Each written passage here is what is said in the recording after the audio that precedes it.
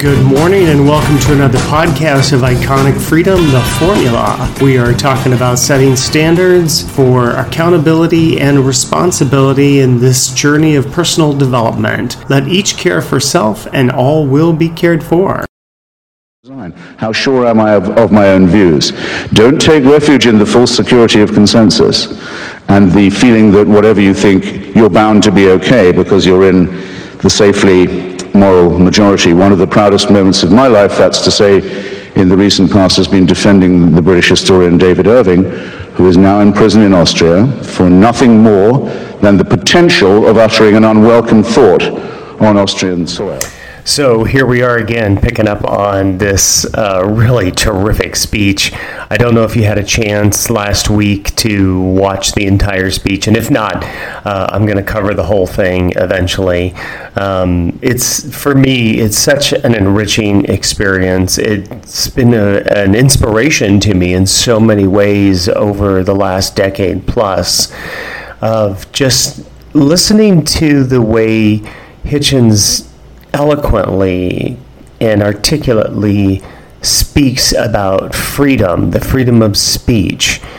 And even at one point you'll hear it where he says, do you know anybody with whom you would turn over this responsibility? Of course, it's one of my favorite subjects, right, is accountability and responsibility. And I think he makes such a great point about the fact that, first of all, you want to go by your own internal authority. You don't need somebody or something outside of you to decide. If you're incorrect in your choice, well, nature, your life will allow you to see that so that you can self-evaluate and self-correct. That's a beautiful thing. Now, if it's something of risk, of a high risk, then hopefully you are taking the accountability and responsibility of looking at the variables that are presented in front of you. What are the risks that you're taking by making this choice? And understanding that there are also unknowns that you may not be aware of course, right? You don't know what you don't know. But if you're looking at things and you're thinking, okay, relative to what it is that I want to do, this is not a bad idea, or this is something I want to try and see if it works. But it's such a beautiful statement that he's making here. So it's hearkening back to last weekend where it says, don't take refuge in the false security of consensus. That just because you're in the majority of something, that somehow there's, you've wrapped yourself in some sort of security blanket, some sort of, Linus blanket, right? Because it's just not true. And when you find yourself in such a position, you're also kind of gathering a mob, right? Which I think is kind of interesting, is this, well, if you're gathering a mob, for what purpose? I mean, why would you want to do that? I understand we don't talk about why, but what would motivate you into wanting to, go with a mob mentality? Now, if it's because let's face it, individual liberty is not a mob mentality. It may be something that individuals hold for themselves, but then that's just a society of these wonderful people that each hold within them inherently their own individual liberty. Imagine living in a community, in a city, in a state, in a nation where the greatest majority of people hold within themselves, let each care for self and all will be cared for. Imagine the freedom and liberty that each individual now experiences by such a thought process, by such a process of living their lives, making their choices day to day. He didn't actually say anything in Austria. He wasn't even accused of saying anything. He was accused of perhaps planning to say something that violated an Austrian law that says only one version of the history of the Second World War may be taught in our brave little Tyrolean republic. the republic that gave us Kurt Waldheim as Secretary General of the United Nations, a man wanted in several countries for war crimes. You know, the country that has Jörg Haider, the leader of its own fascist party, in the cabinet that sent David Irving to jail. Made Austria famous, given it its reputation, by any chance? Just what I've got you. I hope there are some Austrians here to be upset by it. Well, a pity if not, but the two great achievements of Austria are to have convinced the world that Hitler was German and Beethoven was Viennese.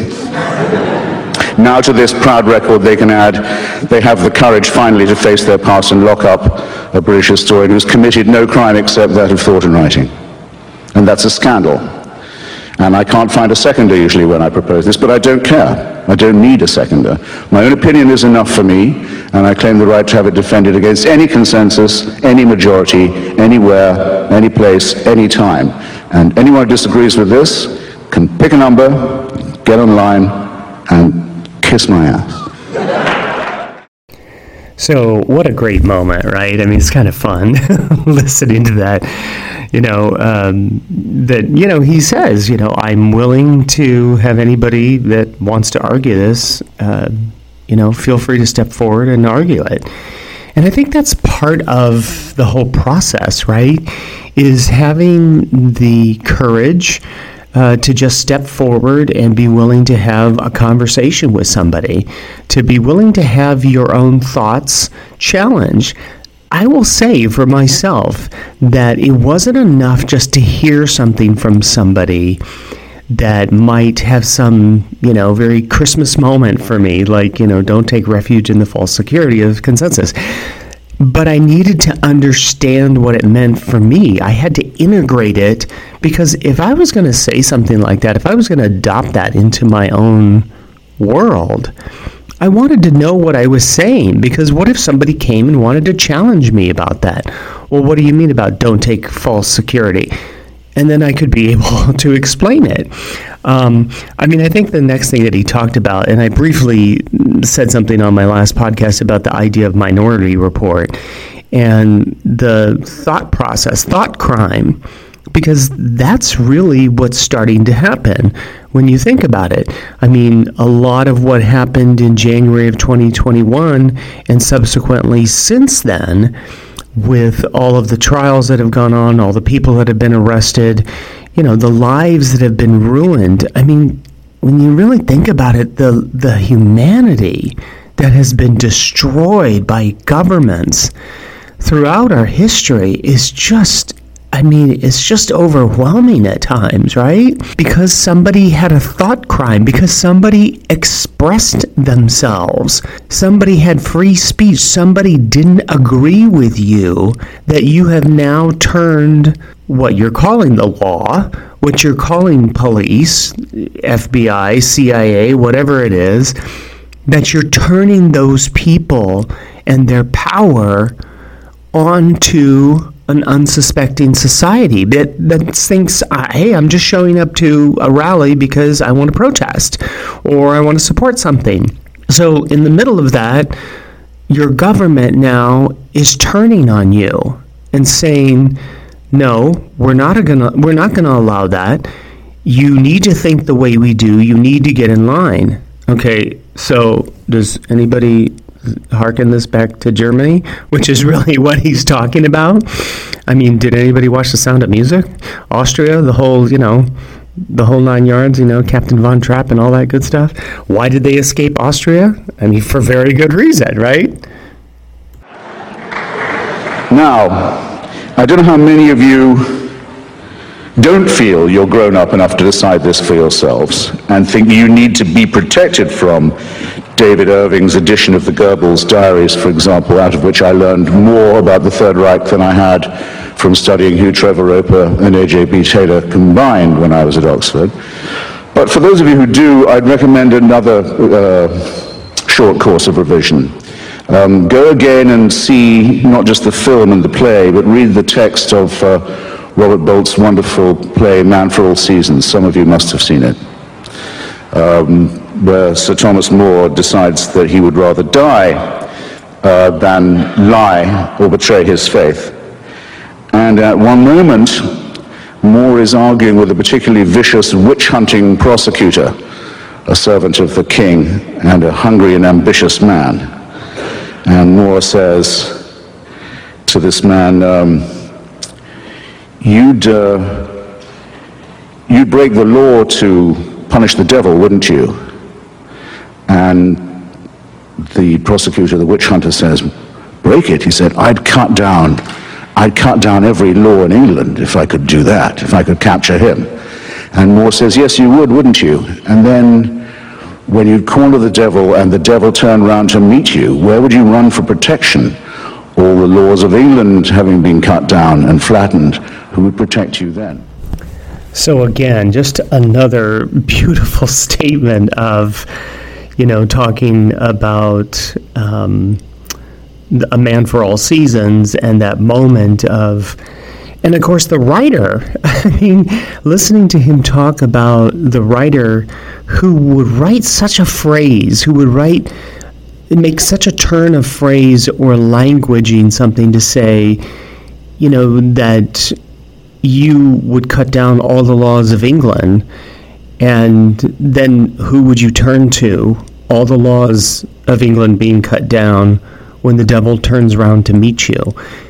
Really, that is such a beautiful statement that's saying to you, listen, every time you do this, every time you want to shut people down for whatever it is they want to do, and he'll say this in a moment, is that you make a rod for your own back, because sooner or later it's going to turn on you.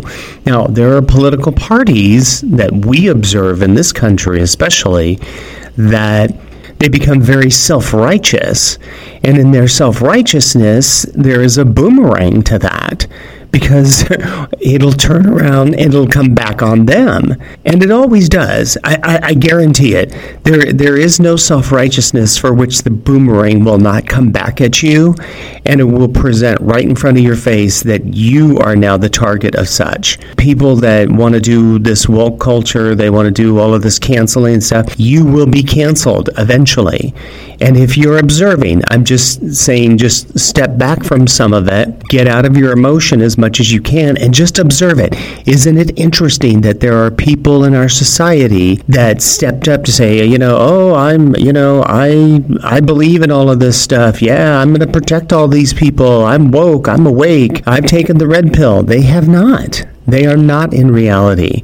They're in self-righteousness. They need to be right because they want to control something. And the reality is, you don't. You don't control it. You don't control other people. You can only manage yourself. And that's why it all comes back down to the individual. And so what a beautiful thing for him to point out in this play, A Man for All Seasons, how beautiful that moment is of that discovery and that understanding in just a small portion of this play, this movie, that this exchange happens, but so much is said to you. Now you kind of have more and more the idea of why I think these things are like Christmas.